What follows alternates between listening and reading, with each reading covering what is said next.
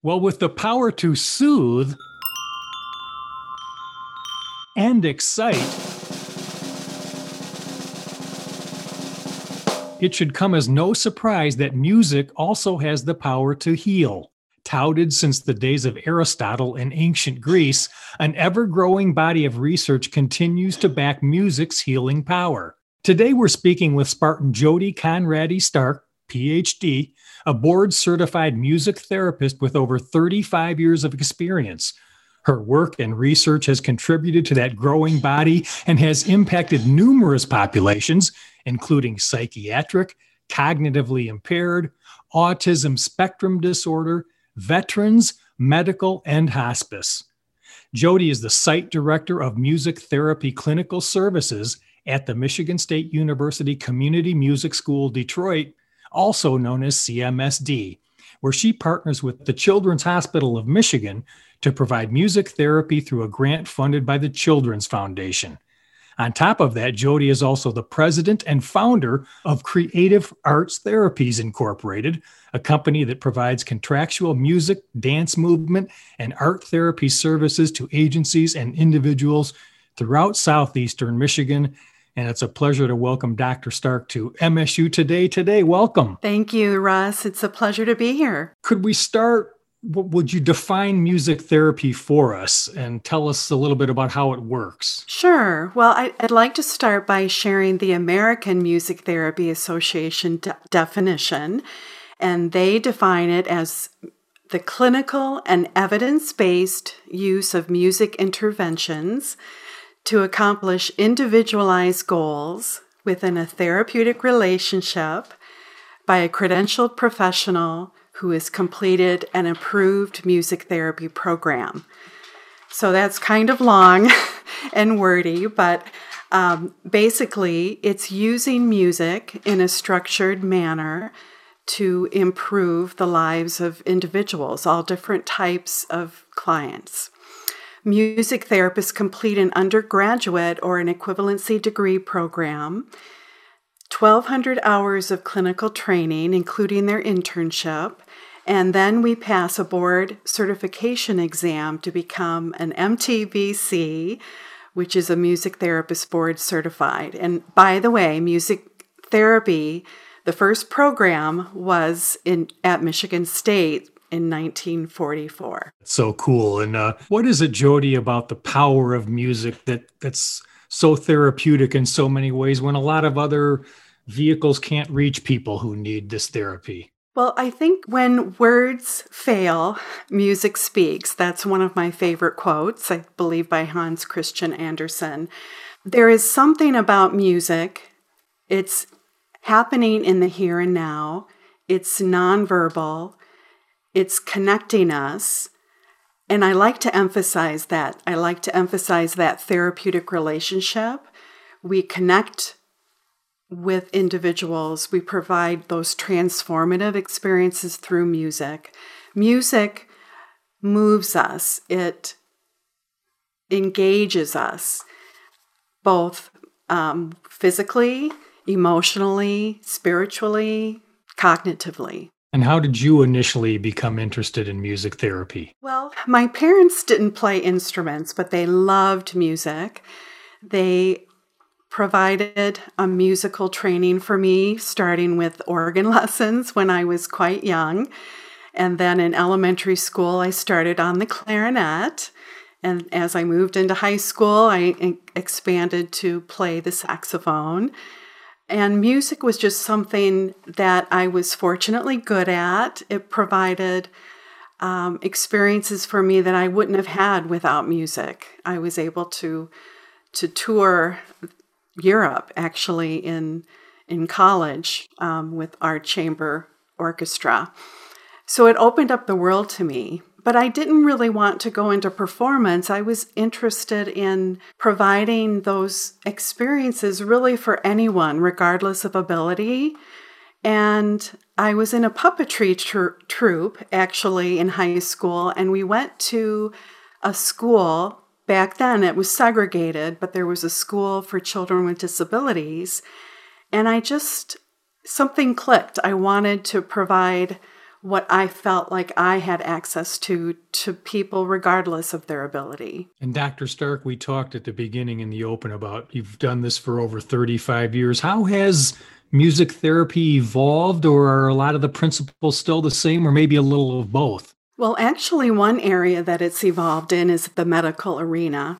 We've got quite a body of literature and evidence base, again, is our research literature that proves the effectiveness of music and music therapy. So that has been an area that has opened up to music therapists as we've seen how effective it can be with patients, regardless of what we're addressing. For example, pain control, working with children during procedures to help them to be calm, to just simply normalize the environment in the hospital that can be quite scary.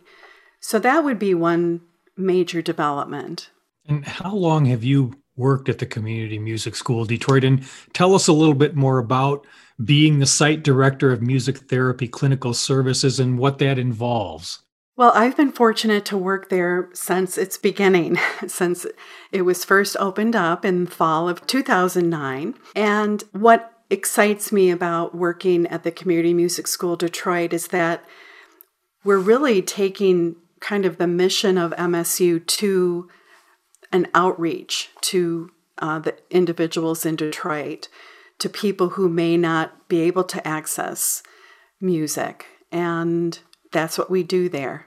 And tell us a bit about your work now with the Children's Hospital of Michigan, your current project. Right. So I do coordinate the music therapy clinical services at CMSD.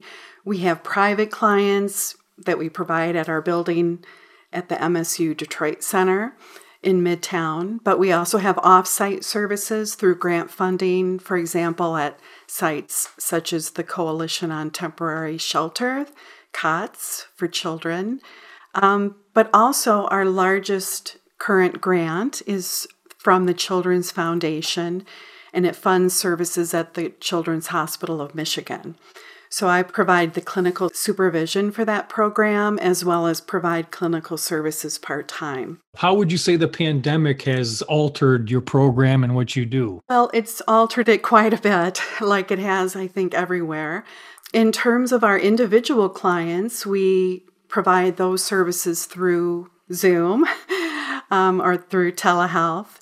So I am sitting in my living room by my piano with my microphone and my camera and my lighting to work with my individual clients. And they are in their homes. And although we were not sure how it would work, it's been actually quite successful and I think has helped prevent a sense of isolation, especially for our individuals, our clients with disabilities who may not understand what's happened in terms of being isolated.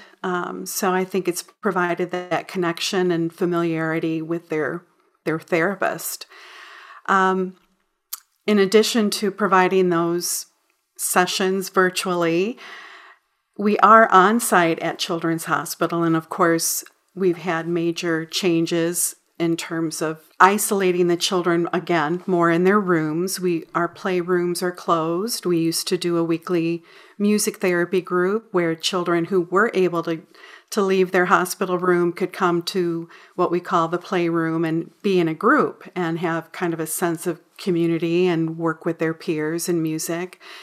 But now we aren't able to allow children out of their rooms other than for medical reasons, of course. But so it's even more important that we reach them. We actually are doing closed circuit TV programs twice weekly with myself and my colleague. So we provide music therapy via the closed circuit TV, and they can turn on their TV in their room and watch us leading songs or programs about springtime or different themes.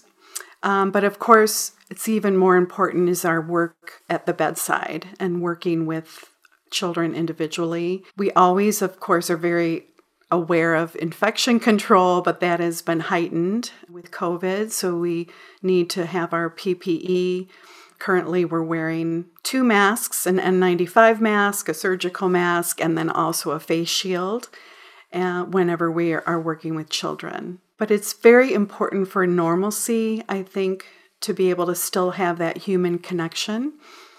We actually have buttons with our picture on them so that the children can see what we look like under those masks. But it's interesting, we're able to still provide those services, do music with children, provide distraction during procedures or pain, crises that children might be having.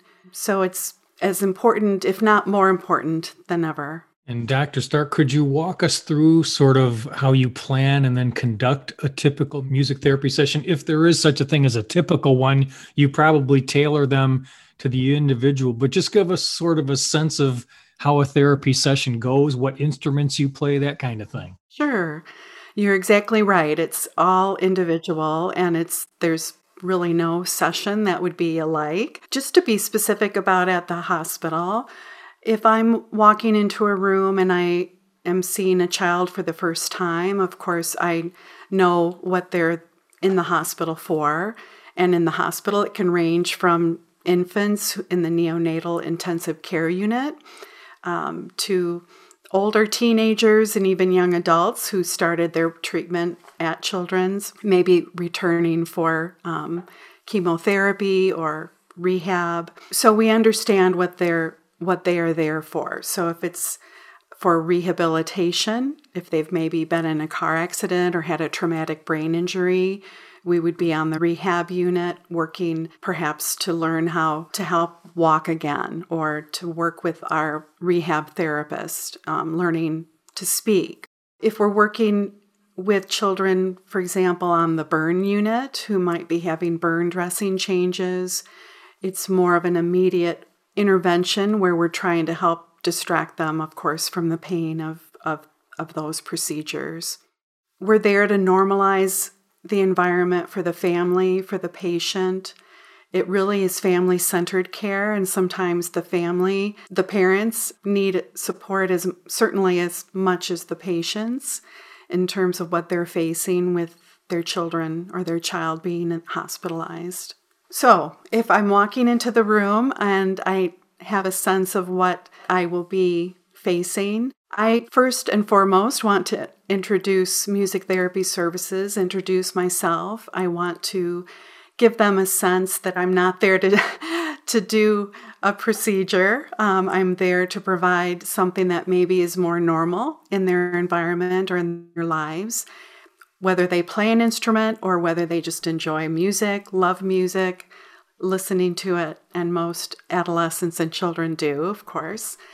And I talk to them about what we can do. So things we can do in music therapy include playing instruments, singing songs. It can be composing music, composing songs about their frustration that they're in the hospital or what they miss about not being home. It can be listening to music, so it can be focusing on relaxation, breathing techniques, learning to cope with pain, sometimes chronic pain, such as children with sickle cell. So it really runs the gamut of a number of different types of interventions. Is there a way to tell if you're having a positive impact? And is this something most patients need to do forever, or a couple of years helps? Or I imagine it's very rewarding to do this for you. It is incredibly rewarding. I am so passionate about my work. I love my work. I love that I've been able to work in a number of different settings in a variety of populations and individuals. In terms of seeing how it can work, of course, sometimes it's immediate. So if a child is at the hospital and in pain or crying, needing to have assistance with falling asleep or relaxation, there's the evidence, right? It's pretty surprises me even how quickly they can fall asleep and be able to have some relief from pain and have a chance to relax. For other patients, in terms of, there are a couple of private clients that I've worked with actually since I started at the community music school. One of them, her parents have given consent for me to discuss her. Her name is Julia. She's sight impaired and multiply impaired in terms of a variety of disabilities. She's nonverbal, but she's incredibly musical. I have had incredible experiences with her musically in terms of her singing harmonies, counter melodies, rhythmic. She's just an incredible musician, even though she is not verbal. She's really not a verbal individual that uses expressive speech. A lot of what I work with her on is just even saying hello and saying yes if she's ready for music. She often comes into the music therapy room in her wheelchair, very shy, very quiet, and I get her out of her wheelchair, put her in a chair, start the music, and it's like the sun comes out. She sings, she harmonizes, she plays the drums, she shakes the shakers. It's just incredible to see the transformation. And so for her, this could be a lifelong therapy. I think she would always benefit, just like all of us, we always can benefit from creative expression. And for her, it's in addition to working on goals, motor skills or speech, expressive communication, it's enjoying being with someone in music and that creative expression. So, Jody, what would you suggest for someone joining in on our conversation who thinks they have a loved one or a friend or family member who could benefit from music therapy? What should they do? Well, going back to that quote, where words fail, music speaks. I think if they feel that they could benefit from an experience that would be transformative, certainly goal-directed, whether it's to reduce stress, perhaps their loved one is elderly and is experiencing dementia. We haven't really talked about that, but often music elicits memories, long-term memories. And again, I've had elderly clients who could no longer speak. They've lost that ability because of dementia, but they are able to sing every word to a song from their youth. We've had loved ones come to groups when it was music therapy so that they could kind of see their loved one come back alive, really, through music, and dance with them and interact with them and see the joy that music brings when it elicits those long-term memories. But music impacts us, again, physically, emotionally, cognitively. So with all those different variety of goals that we focus on through music, I think certainly they should consider music therapy as an alternative. Would you like to tell us a little bit more about the Creative Arts Therapies, your company, and how you involve that in your work with MSU? So Creative Arts Therapies Incorporated is a company I started back in 1991, so a bit before I was able to be involved with Community Music School Detroit. And we have dance movement therapy, art therapy, and music therapy. And we contract throughout Southeast Michigan. And again, we work with those variety of populations, from senior facilities to working with children at schools, psychiatric hospitals. So really a wide variety of clientele. Well, Dr. Jody Stark, it's been great learning more about music therapy, particularly at the Community Music School of Detroit and all this great, rewarding work you do. What else would you like to leave us with about music therapy and the music therapy clinical services at CMSD? Well, we would love for anyone who's interested in music therapy, to contact us at cms.msu.edu, or certainly you can Google Community Music School Detroit and you'll find us there. Also, just our deep appreciation to this Children's Foundation and the CEO and president, Larry Burns, for the funding of the music therapy program at the Children's Hospital of Michigan. We wouldn't be existing without the Children's Foundation, and we've met so many wonderful families and patients and been able to provide services to them that would otherwise not be able to be provided. Well, Dr. Stark, thank you so much for telling about this important work you're doing in Spartansville. Go green. Go white. That's Dr. Jody Conradi Stark. She is the Site Director of Music Therapy Clinical Services at the Michigan State University Community Music School, Detroit. Again, cms.msu.edu. And I'm Russ White. This is MSU Today.